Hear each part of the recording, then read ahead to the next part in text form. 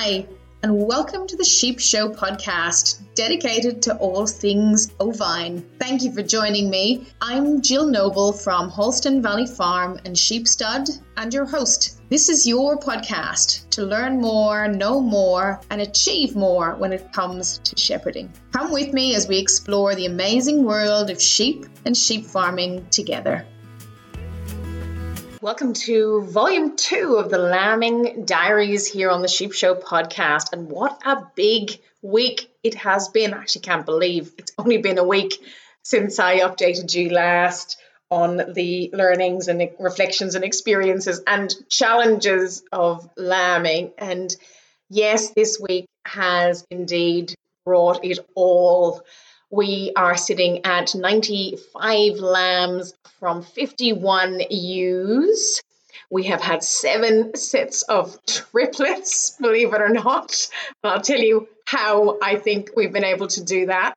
And yes, there's been tons and tons of learning and challenges and ups and downs and times you want to just pull your hair out and times you want to cry with joy. It's had everything. So it's a huge week for myself and Gary. And Gary has been incredibly patient, both with the sheep, but also watching his beautiful grass disappear before his eyes.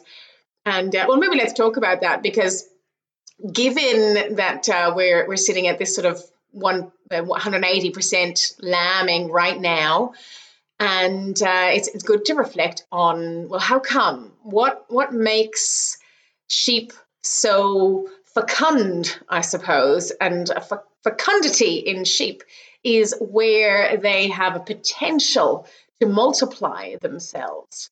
So they're able to actually produce lots of eggs, and they're able to then fertilize those eggs, and they're able to produce lots of lambs in the one season. And for us, this has been a result of, we think, a few things. A great season, obviously, and a lot of farmers around Australia have definitely experienced a very good season. We had a very wet, kind of cold summer, so our grass growth was pretty amazing. It was like spring lasted for 6 months. We had no drying off at all. So obviously our ewes were in very good condition going into joining. So tick there, excellent condition.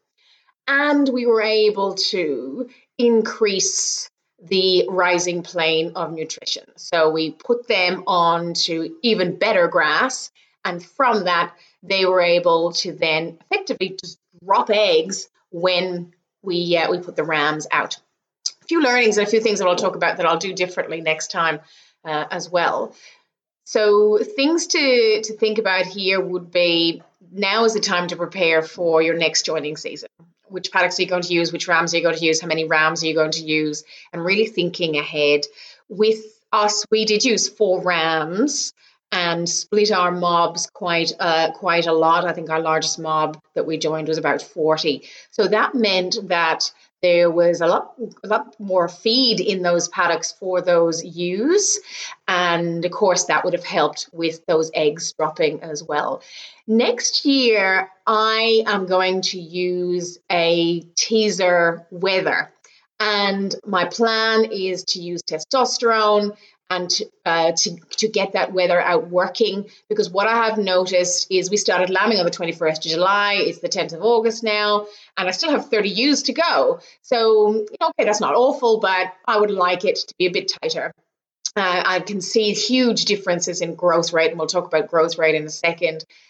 In terms of my early lambs that were born, and I really would like to manage my flock so that there was more consistency in that age, and of course then I'm able to compare like with like in terms of what growth patterns I'm actually getting from my sheep.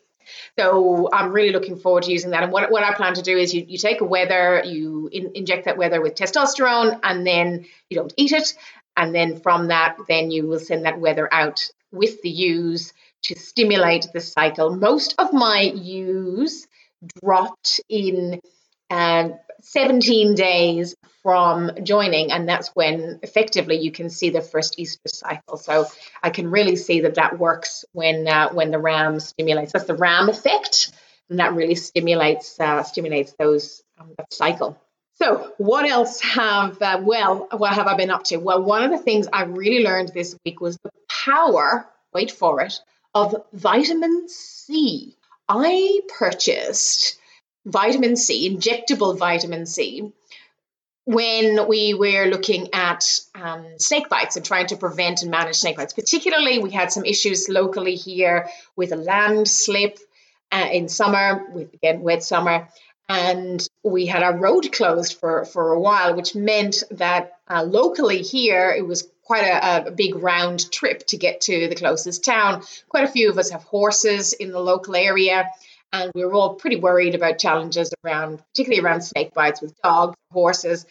And of course, Gary knows this stuff, and he said high doses of vitamin C. So I had bought this vitamin C. It's made by Ceva, C-E-V-A, Ceva Animal Health. And they also produce another injectable called VAM, which is a sort of a multi-min sort of injectable, if some of you might use VAM. So what I've used the vitamin C for is, well, lots of triplets means very large udders. Lots of big lambs mean, again, very large udders. And with that, I also experienced some challenges. So one of the challenges is, of course, mastitis. And the other challenge is possible infection and tears. And you might have heard Brett talk about tears when he talked about his spares and tears. So I saw a few, particularly the sheep that had the triplets, and some of them had reasonably, some of them actually were just absolutely fine, just popped out triplets, all 4.5 kilos, really equal weights, quite amazing. And hey presto, you don't have to do anything. Some of them need a little bit of coaching and assistance, and some of it was just a bloodbath. So where we had the bloodbath, I decided, all right, what can I do?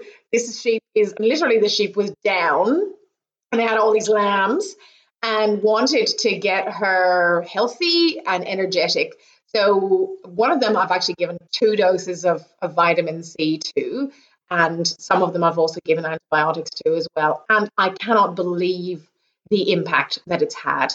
These sheep are now up and feeding their lambs, walking around, so they're not looking sort of depressed anymore or forlorn, or like they might be sort of in pain or experiencing an infection. So an incredible change in their behavior. Now, they were well looked after, I have to say. They were pretty spoiled. So they were in pens. They got constant attention, water, and as molasses in water, and grain and lucerne and hay and everything else they could have wanted. So they had it really good. But they'd been through a tough time, particularly given the challenges. One of the ewes, in fact, a few of the ewes, we've had prolapses. I mentioned this in the last lambing diaries. One of them, really bad prolapse, and I was really quite worried. Took her in, Gary and I were able to catch her, took her in, and I thought to myself, what am I going to do? I have this really bad prolapse. So, and I had nothing on hand, and it was probably about 11 o'clock one night. So I decided I would Google what to do.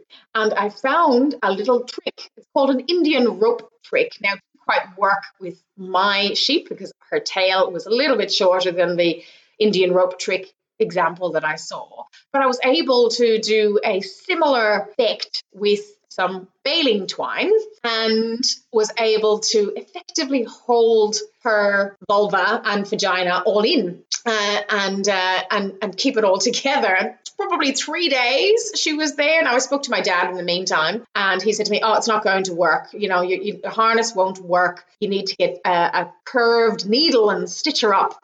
And I was like, oh, I don't know if I want to do that. And he said, oh, she'll burst her stitches when she lambs. And probably if my harness wasn't working so well, I would have resorted to that. But the harness worked amazingly. And yeah, she just literally, I was there actually when her waters broke. So I was able to take the little harness off her and help out. So it's amazing what you can do with a bit of bush veterinary.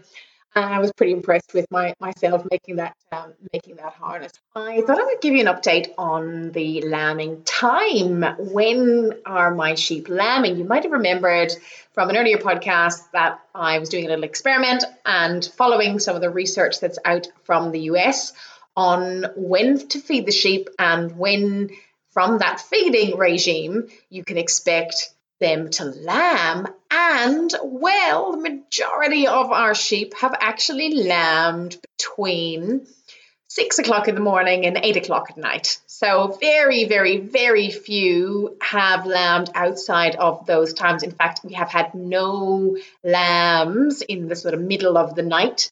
So no lambs at all from 11, 12 o'clock to 6 a.m. So that's pretty amazing. And I know Jane, my friend, who also has Wiltshire Horns, hi Jane, has also been using this same feeding regime with her sheep, and she's had 2 lambs born at 10 o'clock in the morning. So again, I think we can safely say that that's proof that if you can supplement and do supplement your sheep and you feed them at regular intervals, so particularly mid-morning, 11 o'clock is the key time, then that will help you have a good night's sleep when it comes to lambing. How cool is that? I also wanted to share another story about one of the triplets, which was something, again, one of these learning experiences. And it was, I saw a ewe who didn't want to go out in the morning. She didn't want to go out in the paddock and join everyone else. And I thought, oh, that's fine. I'll just let her stay. And then I saw a little bit of mucus from her back end. And I thought, oh, she won't be long. And then she was lying down and grunting and groaning. But I didn't see the waters break, and I didn't see any evidence of the waters break. So I didn't do anything. I didn't intervene. And she continued to behave like this, and you can see that she was sort of in contractions. And I remember reading that the first stage of labour can last 24 hours. So I didn't want to intervene too early, and she looked sort of normal around the back end. But I was chatting to Naomi that night, and she said, I don't know, Jill, I think I've heard about this before, and someone looked at it and intervened, and the sheep had quads. And I thought, oops, I better go and check it out. And sure enough, headed up to the shed, and there she was in a bit of pain and actually really quite challenged. So this was the one I had to pull the lambs, and we actually lost one of those triplets, unfortunately. So that was a lesson, an awful lesson to have to learn. But things to think about here would be, if your sheep, even if you don't see any waters breaking, if the sheep looks like they're in labour, sounds like they're in labour, behaves like they're in labour, then they're in labour, and intervene. So if it's going on too long, then really get involved and intervene and see how dilated she is and go from there. Not like me and just watch her and think, oh yeah, she knows what she's doing, she'll be fine. And she didn't look that big. In fact, it's quite amazing the size of a couple of the sheep that have had triplets. They're not the biggest ones, and this is quite interesting because you think about big ewes and yeah, they look impressive and they seem like they're good and strong and healthy, but some of them produce just an average lamb. And you think, well, you are eating twice as much as another ewe, like one of the ewes that's produced triplets. Absolutely, she would be so efficient with her feed, and some of the other ewes that have produced singles or twins, and nothing wrong with twins, but you think you're huge, like you're 100, not got 110, 120 kilo ewes. If you can remember back to my chat with Jeff when we were doing the weighing. And yeah, some of those have produced triplets, but some of those actually haven't performed that well in terms of, are they reproducing themselves and how much kilos of lamb are they actually dropping compared to something that will drop, 3-4 kilo lambs and is only 80 kilos, 90 kilos herself and very efficient on a feed. So really interesting and really surprising. We have also had a few interesting reports from local neighbours over the last couple of weeks. We've had no lambs lost to foxes, touch wood, so far this season. We also have a few of our local neighbours tell us, hey Jill, we found a dead fox in our paddock. I wonder, was it from your baiting strategy? and quite possibly. So we think we've knocked off a few of the regular contenders. We've found a few on our property as well, and we were out shooting quite a lot. I'm using the fox lights. We are trying to shed and protect as much as we possibly can, but a lot of them are out lambing during the day. So we're doing all right, and touch wood, we've had no losses to foxes. We have unfortunately had a few other losses, not too many. We had, Gary and I found a young maiden ewe, very large, but a lot of them are very large right now. And we found her one afternoon that I was supposed to go and do meat deliveries, and caught her, grabbed her, and I thought, yeah, this you could see the little feet sticking out. You're like, oh, this poor girl needs a bit of help. So got her, and was able to sort of help her a little bit, but gee, it was pretty tough. She had a huge boy, a ram lamb inside her, coming backwards. So all I could feel was, and I just kept thinking of my interview with Brett and saying, I always get worried when I see a tail, and this is what I saw, a tail. So we had to get that big lamb out. Now, he was alive, but barely.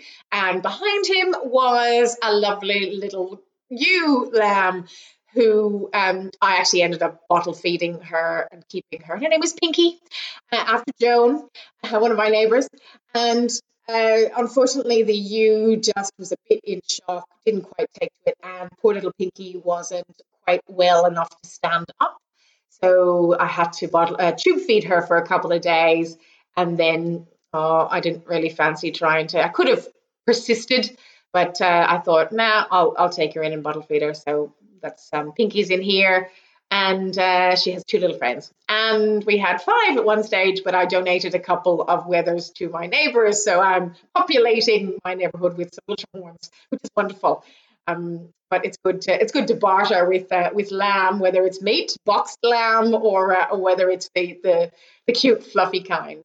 So that's been quite good. With the pulling, we tried a few techniques. It was actually really quite hard. Gary ended up having to really do the final pull with a particular young ewe, but I did tie some baling twine around the feet, and I've tried this with a few other ewes as well this season, and it's actually worked quite well, particularly if you get the angle right and you pull downwards. That's what I've really found with pulling them. If you pull them sort of straight, it doesn't work so well.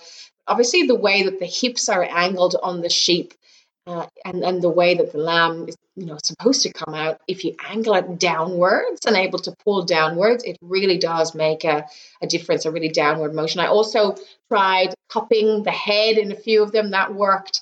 And even today we had a really big boy. He was about 6.5 kilos. I just weighed him, born to one of the ewes, and ended up having to put a bit of twine around the back of his neck and through his mouth, and that got him out a little bit as well. A few of the other ones that I, particularly with the triplets and things like that, and when there's a traumatic birth, I've been using what I call is the hybrid method.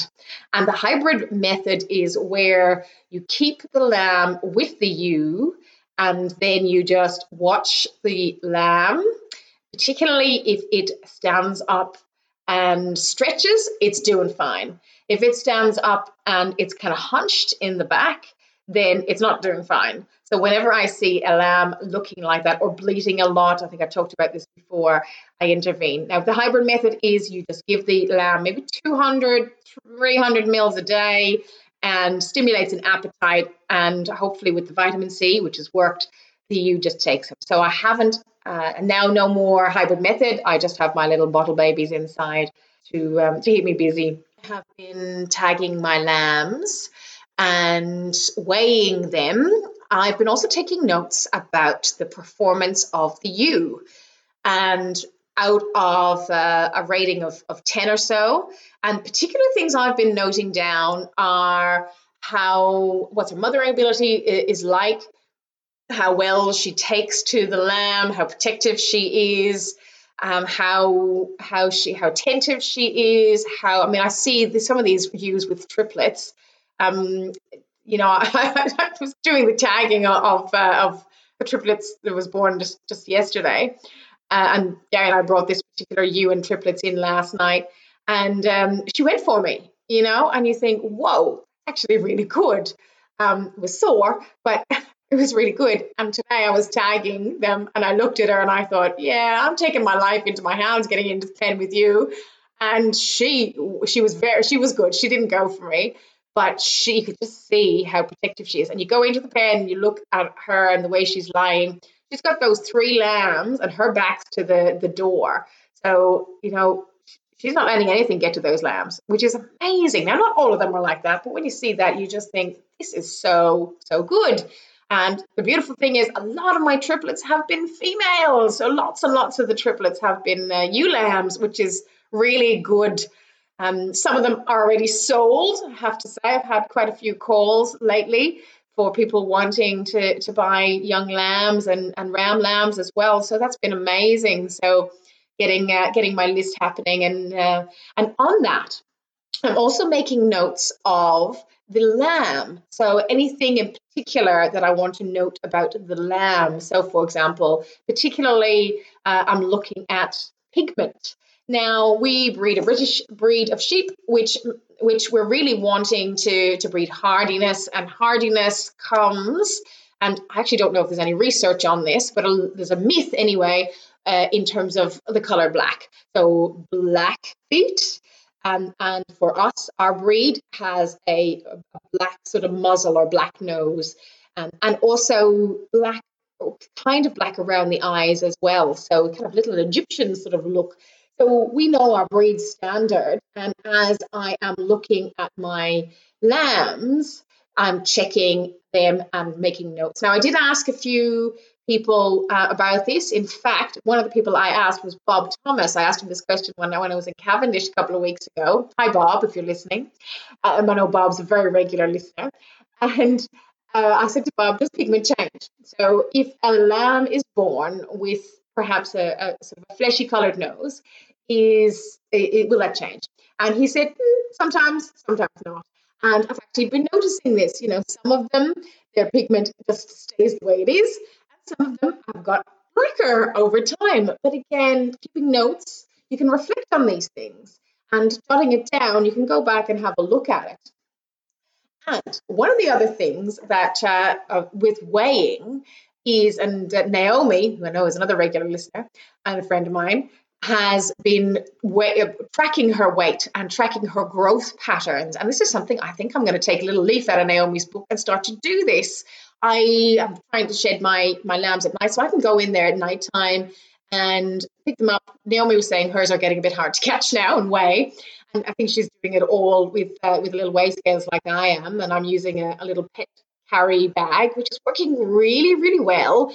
And an analog sort of little digital luggage scales.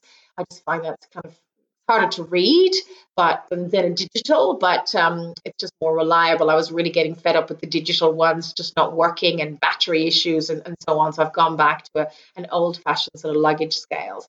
So I'm going to try and weigh them again. And here's me making work for myself, but I really want to know at 4 weeks, how are they tracking? I think Naomi's probably doing hers more frequently than that.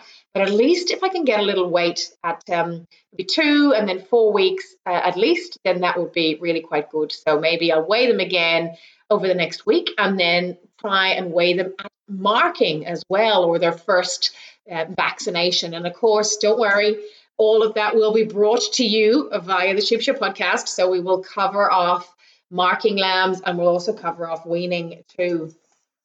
So that'll be all good fun when we get to it. But we here have still got 30 ewes to lamb.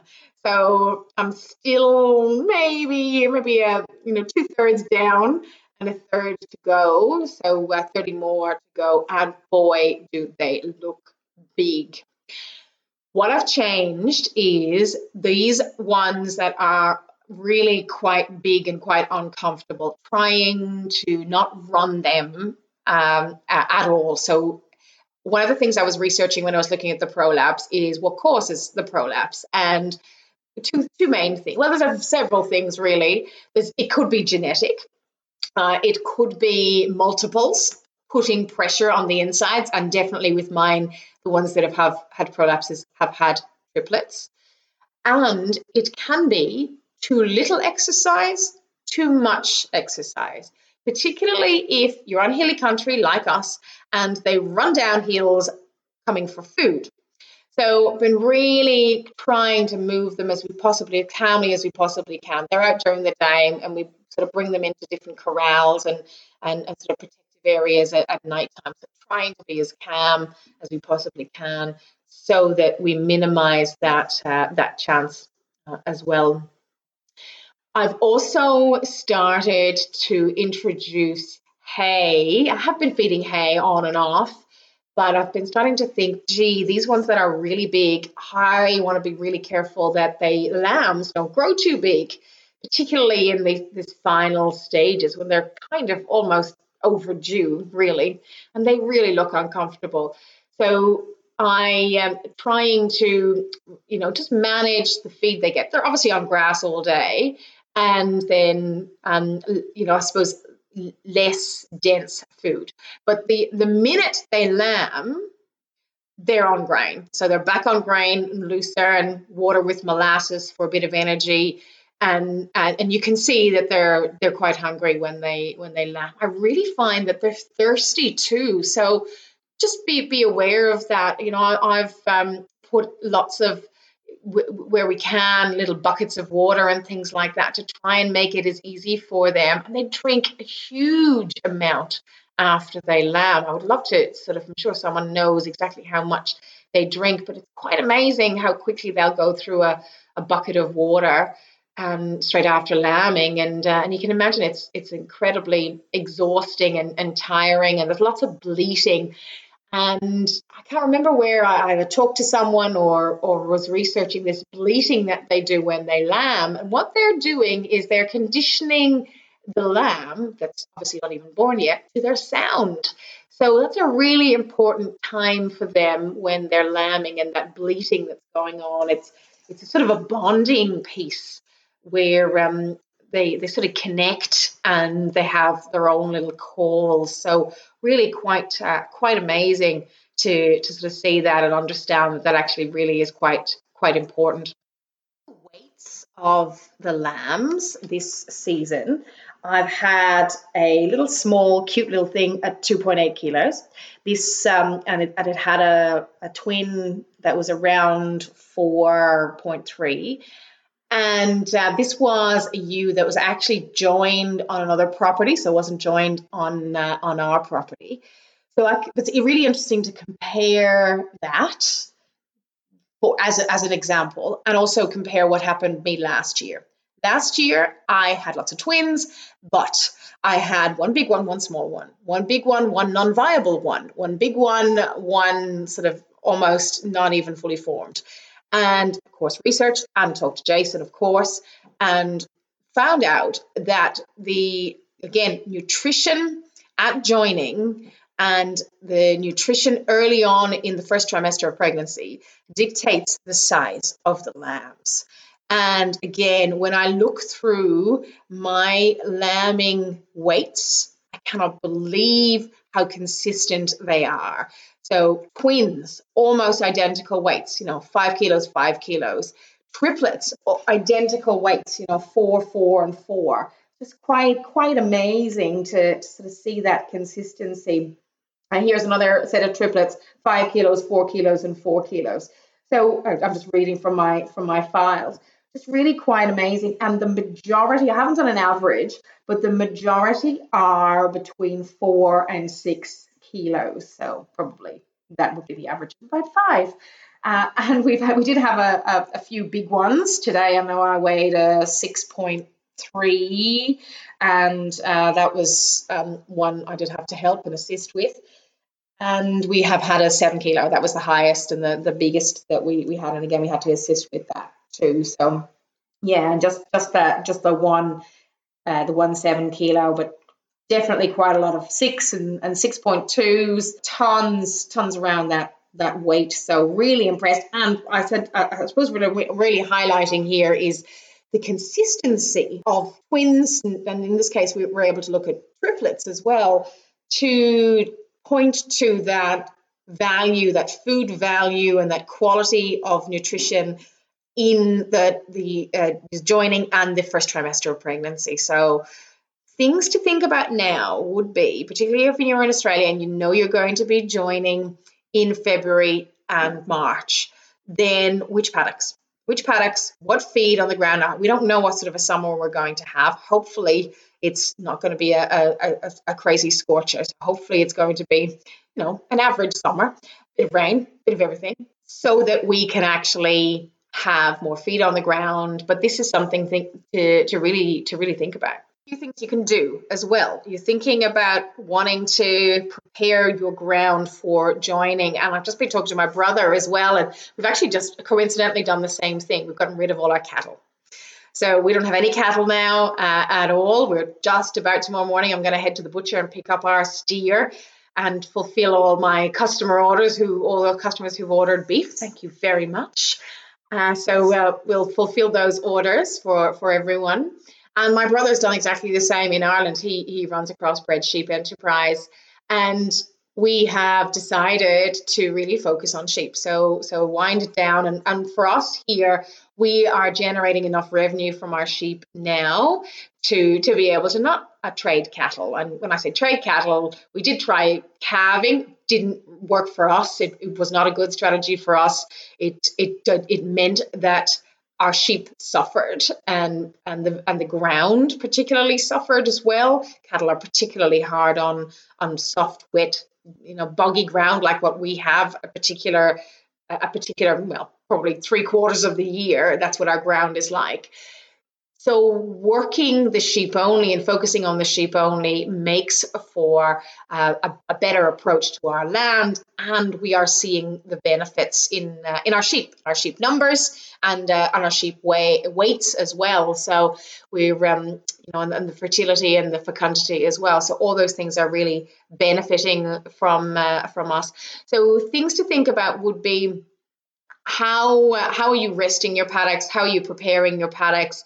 How are you rotating them? How are you managing them so that they are in as healthy state as possible? We can't fertilize, and even if we did, we would be using compost or fish fertilizer or rock dust. We wouldn't actually be using anything synthetic.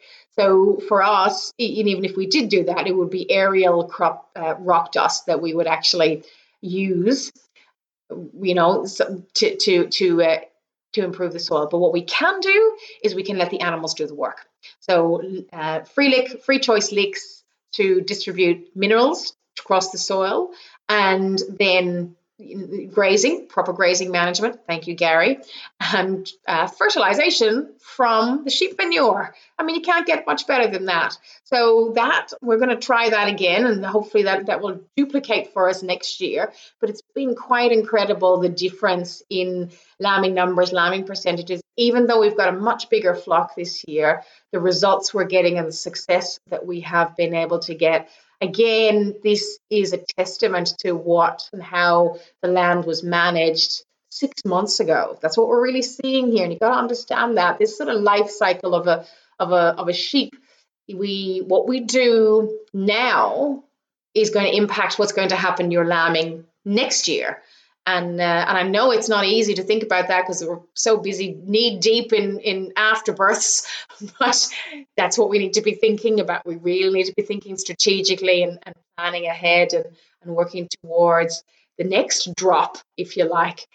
So talking of that, I will go now and have a look to see if indeed I've had some more lambs drop, and I will come back to you next week and see what's in my lambing diaries for these final 30 ewes, and hopefully some weight updates in terms of growth rates of my lambs as well. And I'll tell you a few little things about how I am choosing my ram lambs. I've got quite a few orders for ram lambs from some local customers and breeders. and commercial farmers. So looking at choosing those ram lambs based on a few things. So I'll fill you in our next Sheep Show podcast about those decisions that I'm making. So wherever you are, enjoy your sheep, enjoy your lambs. And I look forward to talking to you again on the Sheep Diaries next week. You've been listening to the Sheep Show podcast with Jill Noble from Holston Valley Farm. Please take a moment to rate and review this podcast on your preferred podcast app. Each rating and review helps us fulfill our goals of helping you learn more, know more, and achieve more when it comes to all things ovine. Thanks so much for listening. Until next time, sheep well.